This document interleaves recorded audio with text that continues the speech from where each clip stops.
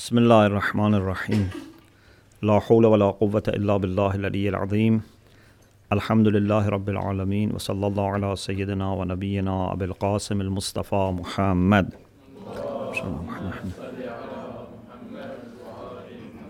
وعلى آله الطيبين الطاهرين لا سيما بقية الله في الأراضين أجل الله تعالى فرجه الشريف اللهم أخرجني من ظلمات الوهم وأكرمني بنور الفهم اللهم افتح علينا أبواب رحمتك وانشر علينا خزائن علومك برحمتك يا أرحم الراحمين. This is our last session inshallah on Unit 2 on theology. Today we want to talk about polytheism or shirk in contrast to tawheed or monotheism. We already talked about tawheed, but I want to mention today some arguments about tawheed, which might not be clearly mentioned in the book, and then talk about shirk. Our scholars and also Christian scholars, Jewish scholars, they have developed different arguments for unity of God, because in all Abrahamic religions, we believe in unity of God. Some of the arguments that our scholars have developed, especially those with philosophical approach, can be discussed in this way. For example, we know that God is absolute and simple. God has no parts, and there is no way of thinking any different parts or aspects of God in reality. And we said, when we talk about different attributes of God, it's only different in our understanding and perception. It's not that knowledge of God is one side of God and power of God is another side of God, or that outside we have different things as different quality of God. All the attributes of God are identical with each other in existence and identical with the essence of God. It's one reality from which we abstract different concepts. Several times we have explained this. So, God is absolute being without anything added to it, because there is nothing other than being without anything taken from it. There is no limitation for God. You know, if you, inshallah, study philosophy, you will see that for every contingent being, everything which is created by God, there is a mahiyya, there is a whatness. For example, why we are different from each other? Why we are different from animals? Why we are different from plants? Why we are different from physical objects? We are all existent. We are all beings. What is the difference? The difference is in the type of being that we are. If you imagine a piece of paper in the shape of triangle, another piece of paper in the shape of square, another in the shape of circle, what is the difference? The difference is not being paper. The difference is in the shape. But if you reflect further, you find the difference has been caused by the borders of their existence. Where they end makes the difference. Because a piece of paper which is in the shape of triangle, okay, so this shape shows where it ends. Okay? The one which is circular ends in a circular way, the other one ends in a square way. But if you imagine we had a paper which never ends, has no end, then it would have no shape. And then it would not be possible to think of a second paper which has no end. We can think of different papers when they are limited. They have different size, different shape, different color, different material. But if you have a paper which has no limitation, you cannot think of a second for it. Or for example, if you think about concepts in a very absolute way. For example, I can think of white paper, white dress, white material like salt, like sugar, white in different shapes and forms and materials. Okay? What about whiteness? Whiteness as such. Can you think of two whiteness? If there are two, then what's the difference between the first and the second? Sarfu shay, our ulama say in this way. Sarfu shay la yatathanna wa la yatakarrar. Sarfu shay means something in its absolute sense, something in itself cannot be repeated, cannot have a second. If you want to have two whites, you have to add something to whiteness.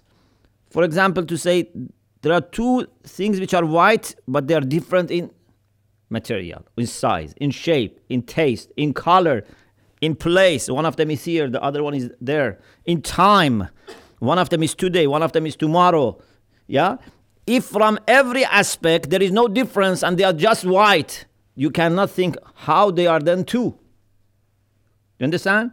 So if you just consider two objects which they share the same nature and there is nothing added to it, it can never be two.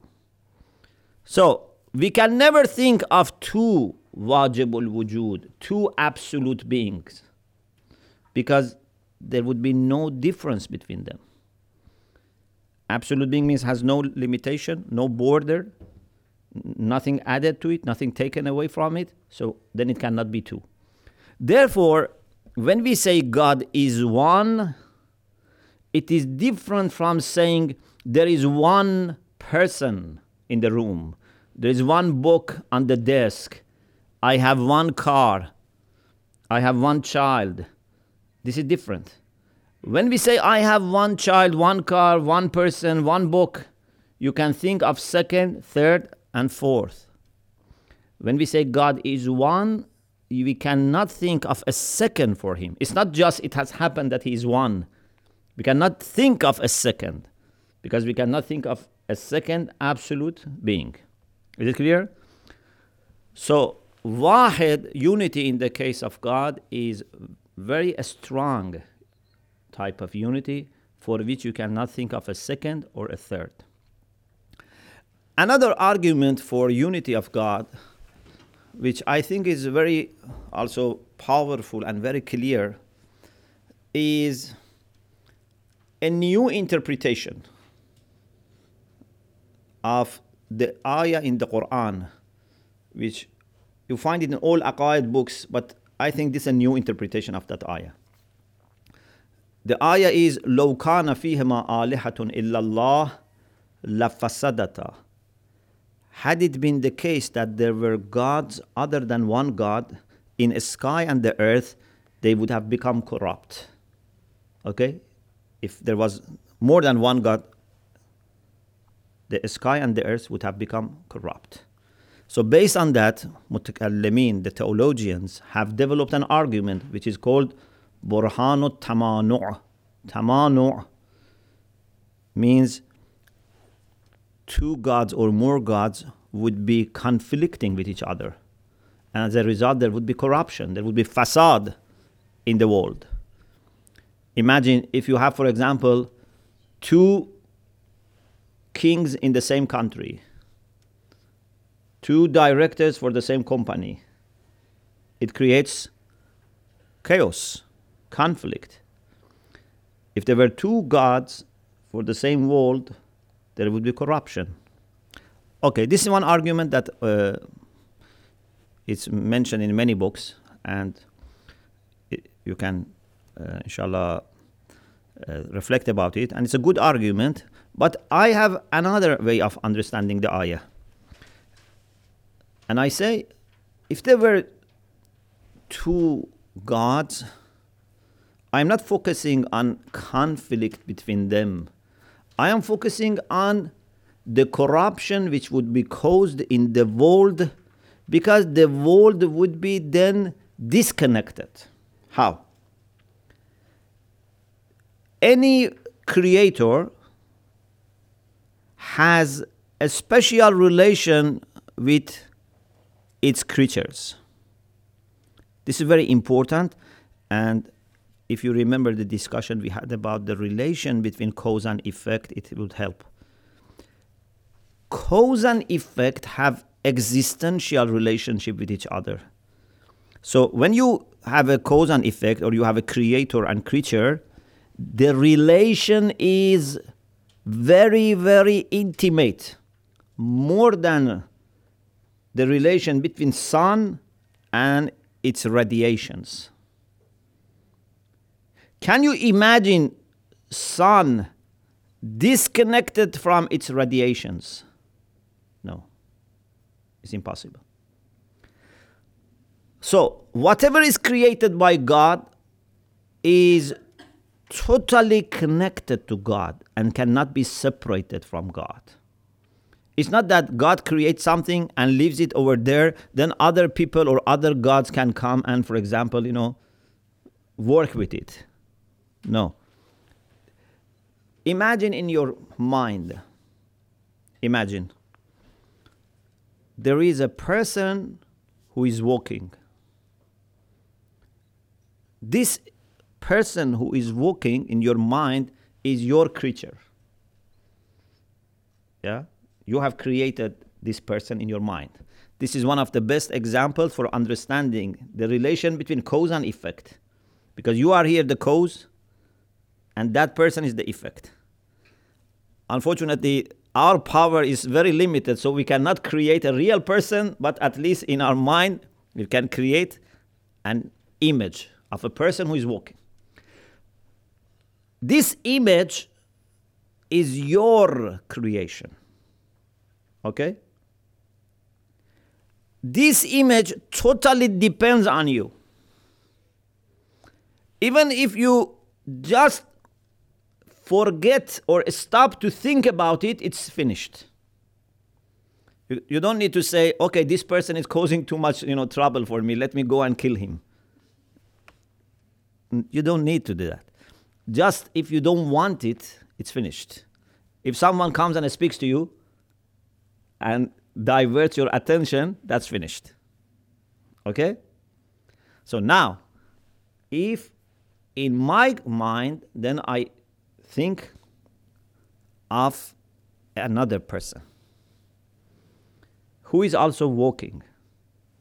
So one person, Mr. A, is walking in my mind, and Mr. B is walking in your mind. Can these two people ever meet each other and shake hands? Never. Because each of them depend on his own creator. There is no way for them to interact.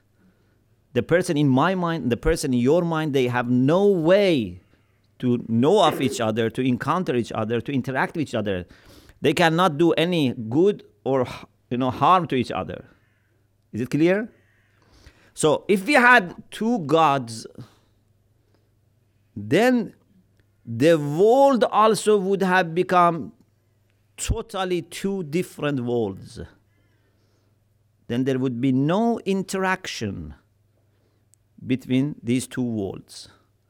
This is greatest facade. So we don't need to think of two gods fighting each other. Of course, you can think of that. I am not against that argument. But I'm saying it's worse than that. It's not that they will fight each other. There would be separation. There would be gap. So there must be only one God who has created this world, which is very well interconnected and interwoven.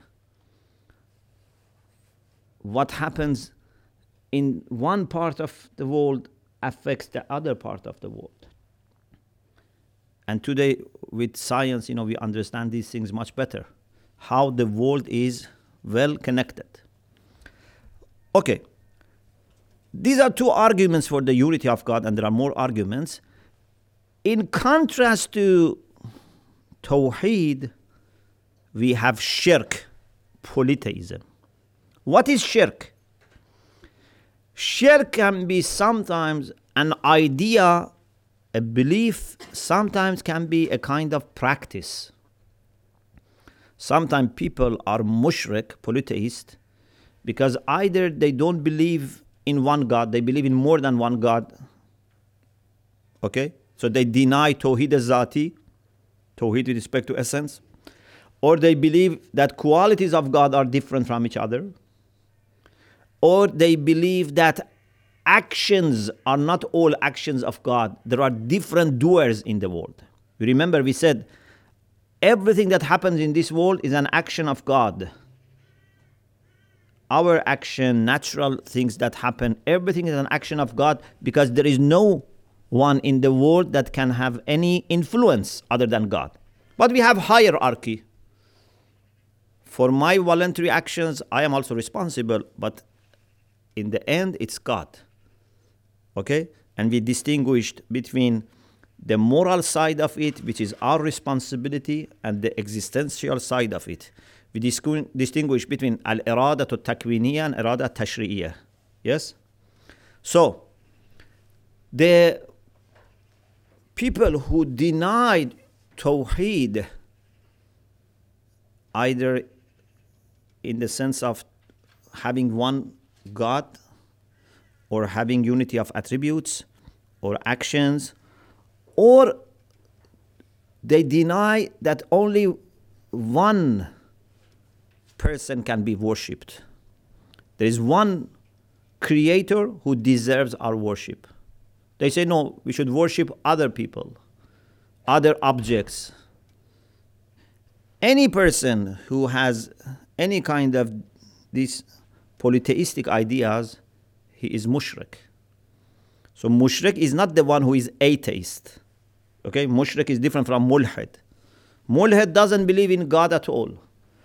Mushrik is the one who believes in more than one God. Maybe they believe in more creators, maybe they believe in one creator, but then they have problem with other aspects. For example, they say there is one God as creator, but there are then lords who are in charge of different aspects of this world. Like mushrikeen in the time of Jahiliyyah, the pagans in Mecca, they didn't believe in more than one creator. And they were not atheists.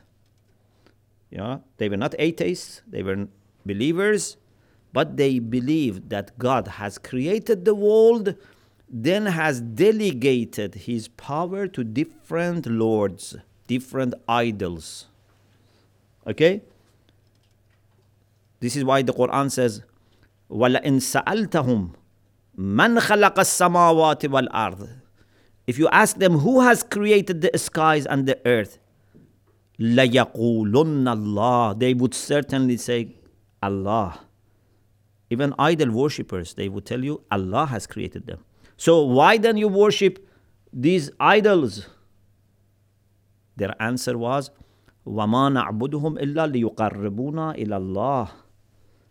We only worship them so that they take us nearer to God. They thought these have some authorities, some position, that by doing something for them, you can get closer to God, or you can make sure that what you want can be obtained.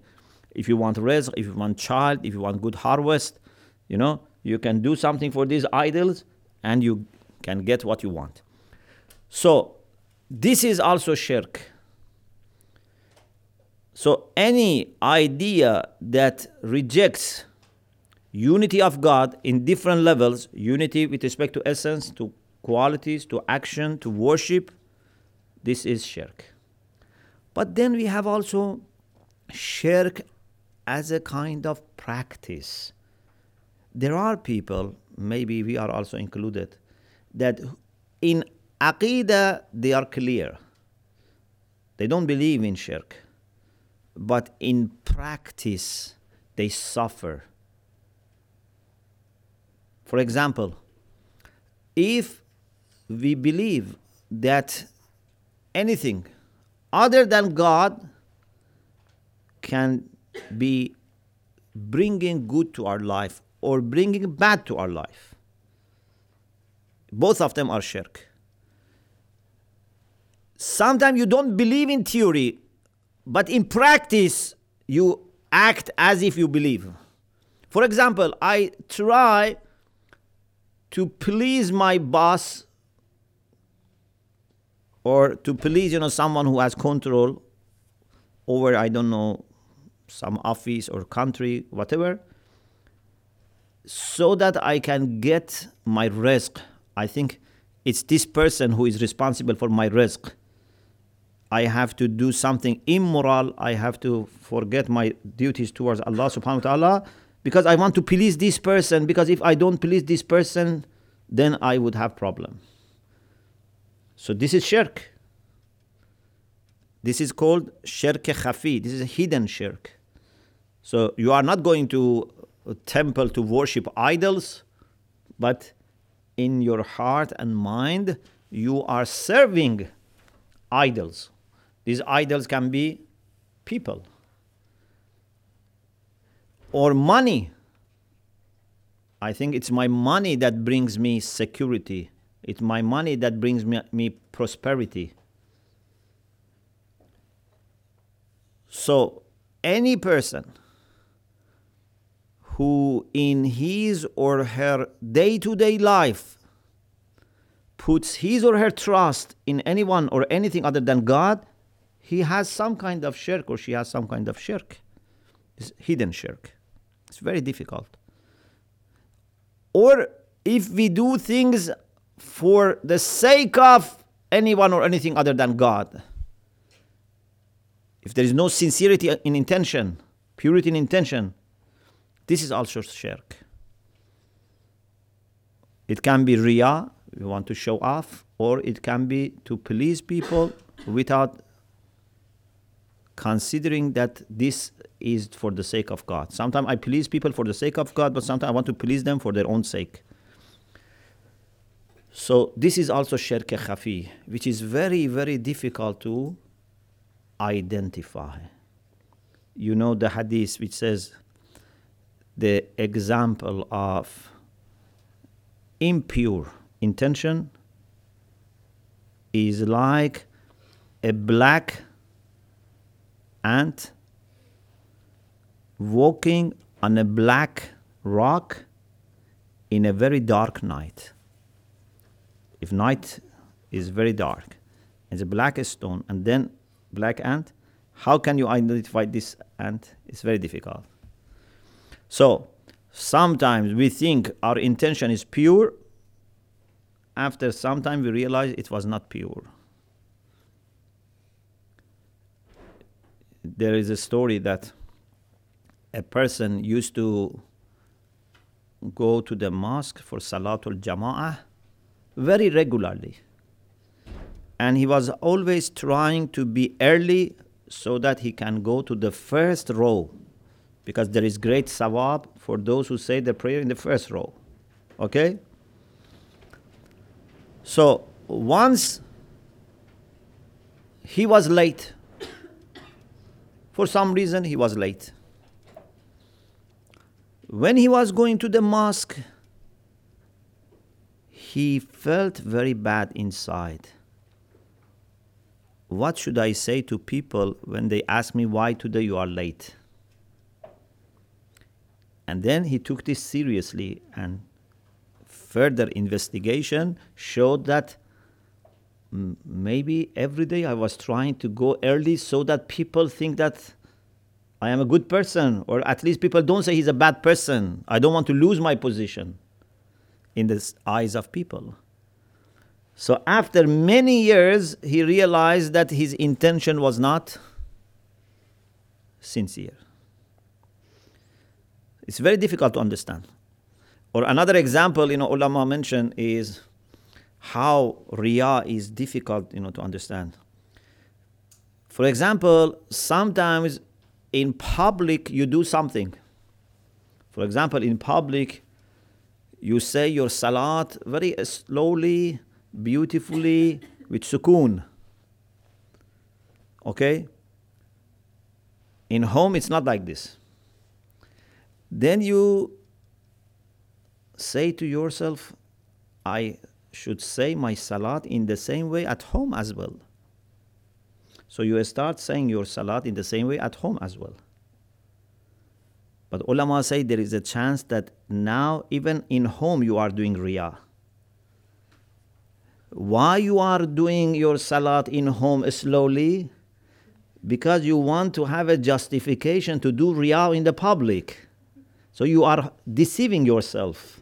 So now even in home you have problem. So you are saying your salat slowly at home so that without hesitation you can say your salat slowly in the public. You see how difficult it is. Or Shahid Sani Rahmatullah Alayhi says about, for example, in Munyatul Murid, that an alim sometimes feels that I should be happy if people come to me and they don't go to another alim. Imagine, for example, there are two alims, they have two masjids or two madrasa, okay? So, if you are doing something for the sake of Allah, what should be your feeling if someone doesn't come to you and goes to the other alim? If it is for the sake of Allah, it shouldn't make difference. Yeah, we are here to serve. We don't want, to become popular. But shaitan is very clever. Shaitan says the reason you are worried why your majlis is, for example, less attended, your mosque is less, or your, madrasa, because you know how much sawab is there when people learn from you. You don't want this sawab to be given to someone else and you lack it. So this is why you want to bring people to your madrasa or to your masjid. You know how much shaitan can deceive us. You have majlis for Imam Hussein and you want to majlis be very crowded. Why? Because I want sawab. Otherwise I have no interest in fame or whatever. But shaitan can be deceiving you. If you really are doing this for the sake of Allah subhanahu wa ta'ala, it shouldn't matter to you whether people go to your majlis or another majlis. Yeah, is that majlis is a bad majlis is another issue. If people are going to be misguided there or do bad things, that's another issue. But unfortunately for us, sometimes or many times, our concern is that my majlis must be more crowded. And then to justify this, I try to find problems in other majalis. Say that majlis has this problem, that speaker has this problem. So I try to justify for myself why I am thinking this way. I'm not saying it's always the case, but I'm saying there is a great chance that our nafs, with the help of shaitan, they are deceiving us. So it's very, very difficult to get rid of shirk in all different dimensions of our practice. Maybe in aqidah it's not very difficult, but in practice it's very difficult. To be a muwahhid like Ibrahim, ala nabina wa alayhi salam, like Rasulullah, like Ahlul Bayt, it's not easy, it's very difficult. It needs practice. Then there is a discussion in the book, which is the last discussion in this unit and this session, is whether asking, for example, the Prophet or Imams or holy people to help you when they are alive or after they die, Is it shirk? You know, there are some people who say that it's shirk to ask Rasulullah to help. It's shirk to do ziyarah of Rasulullah, for example. Even, they say, if someone goes, in some of the publications they distribute during Hajj, they say if someone goes from his country and the intention is to perform Hajj and do ziyarah of Rasulullah, they say this is haram and the Hajj is void because shirk. This is the way of thinking that they have. Once I had a discussion with one of them in Birmingham, and of course I don't normally volunteer for discussion unless there is a request from the other people and there's a real interest. Anyway, this person was saying that it's shirk to go for ziyarah and to, for example, ask Rasulullah for help. I said, if Rasulullah is alive, imagine Rasulullah is alive. If I go to him and ask Rasulullah to help me, is it shirk? No. For example, you go to doctor. Why do you go to doctor? You ask for help. You go to your teacher, ask for guidance.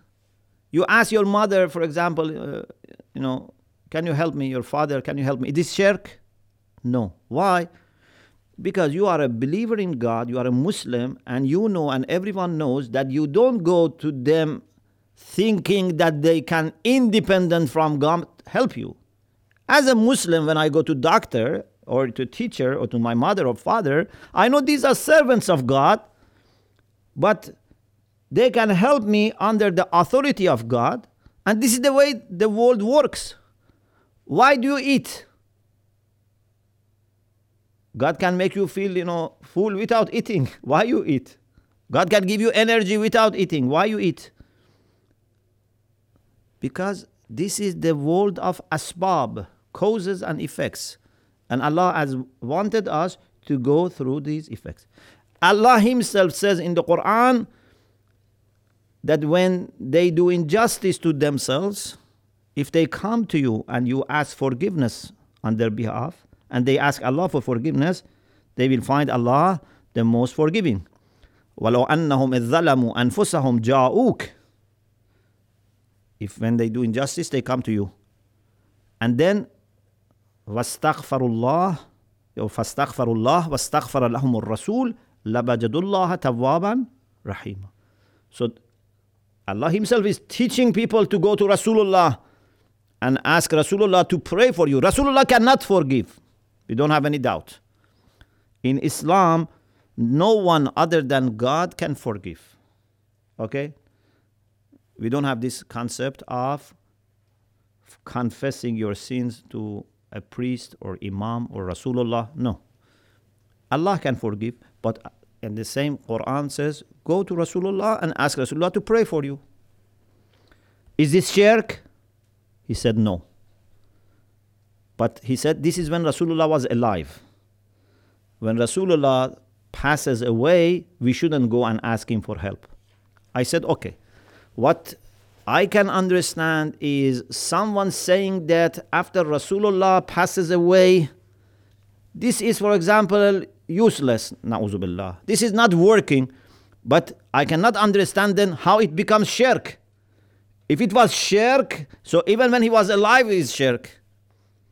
If it is not shirk, it doesn't make difference whether he's alive or not. The maximum you can say is this is not beneficial. So please stop talking about shirk. This is not shirk. We believe this is influential. Why? Because we believe that Rasulullah is still alive, and even Rasulullah's life is now much more stronger than when he was confined to this physical world. If you believe Rasulullah is dead, na'uzu billah, this is your understanding which doesn't fit into the Quranic understanding of life and death. But please don't talk about shirk. This is not shirk at all. It doesn't make sense. It shows your lack of understanding. What is shirk? You are just using shirk as a kind of, weapon to say people are kafir and mushrik. So, if you think anyone or anything can have a role in this world independent from God, this is shirk. But if you believe that someone can have an impact under God, this is not shirk. You have just to prove it. You have to prove it. You cannot say that, for example, I believe that this person has an impact because, for example, this is famous or because he claims. No, there must be a proof. Some people believe in superstitious ideas. They think that if you do this, for example, you can gain, what you want. This brings luck. This brings, misfortune. These are superstitious ideas. Even if they say it is through God, they have to prove it. But it is not shirk unless they say these things can be independent. Quran says that Isa ala nabiyina wa alayhi wa salam was reviving the dead, was giving life to a statue of a bird, was giving healing to blind people. This is not shirk. Why? Because he was doing this bi'idhnillah. So if we ask Rasulullah to do this, of course we mean bi'idhnillah. We don't mean Rasulullah, do it by yourself. Don't ask Allah for help. This is not our mentality. We ask Rasulullah because we know that he is a pure servant of Allah and he has been given by Allah subhanahu wa ta'ala the permission to help, to do shafa'ah. This is the right of Rasulullah to do shafa'ah according to the Quran. Indeed, tawassul is a kind of humbleness. Why we do tawassul? In Islam, alhamdulillah, we can always go to Allah subhanahu wa ta'ala. Okay? You can always go to Allah. You can speak to Allah in any language, any time, any place. Alhamdulillah, this is great, blessing. Allah has given us permission and has actually encouraged us to talk to Him in any language, any time, any place. Okay? Alhamdulillah. I don't need to wait for a particular day to come or wait for example, my Imam of Masjid to come and help me. No. Anytime I can call Allah subhanahu wa ta'ala. But when I look at my sins, my problems, my shortcomings, I feel that although I can call Allah subhanahu wa ta'ala, but I need also someone that has a position with Allah subhanahu wa ta'ala to come with me, to help me. I feel embarrassed to go to Allah subhanahu wa ta'ala directly. So I want someone who is respected, who is actually recommended by Allah Himself to help me. This is the concept of shafa'ah. This is a sign of humbleness. Your humbleness is not only when you bow down before Allah subhanahu wa ta'ala. Your humbleness is demonstrated when you believe that there are also people who are better than you. If someone denies that Rasulullah is better than him and Rasulullah can help him, then this is arrogance. Even pious believers can help us. We ask them, please pray. I don't see value in my dua. Although I do dua, it's not that I stop doing dua, but please, you pray for me. You say to your parents, to teachers, to ulama, to pious people, please pray for me. You ask even children, innocent children, please pray for me. This is sign of humbleness. It's not shirk. It has nothing to do with shirk. It's actually quite opposite. Not only you believe in Allah subhanahu wa ta'ala, you believe that Allah is so high and you are so low that you need someone better than you to help you. in being able to talk. It is maximum tawheed. Okay, this is the last point in this discussion. Inshallah, from next session, we will talk about anthropology. Allah subhanahu wa ta'ala has created us, so we have to know more about ourselves. What Allah has created in us. If we understand our creation better, then we can understand the plan that God has for us better. Because God doesn't create anything in vain. He has a plan for us. First, let us know ourselves better. Then we will see what is the plan of God. So, Unit 4, we will talk about guidance, which gives us the plan of God. وآخر دعوانا أن الحمد لله رب العالمين.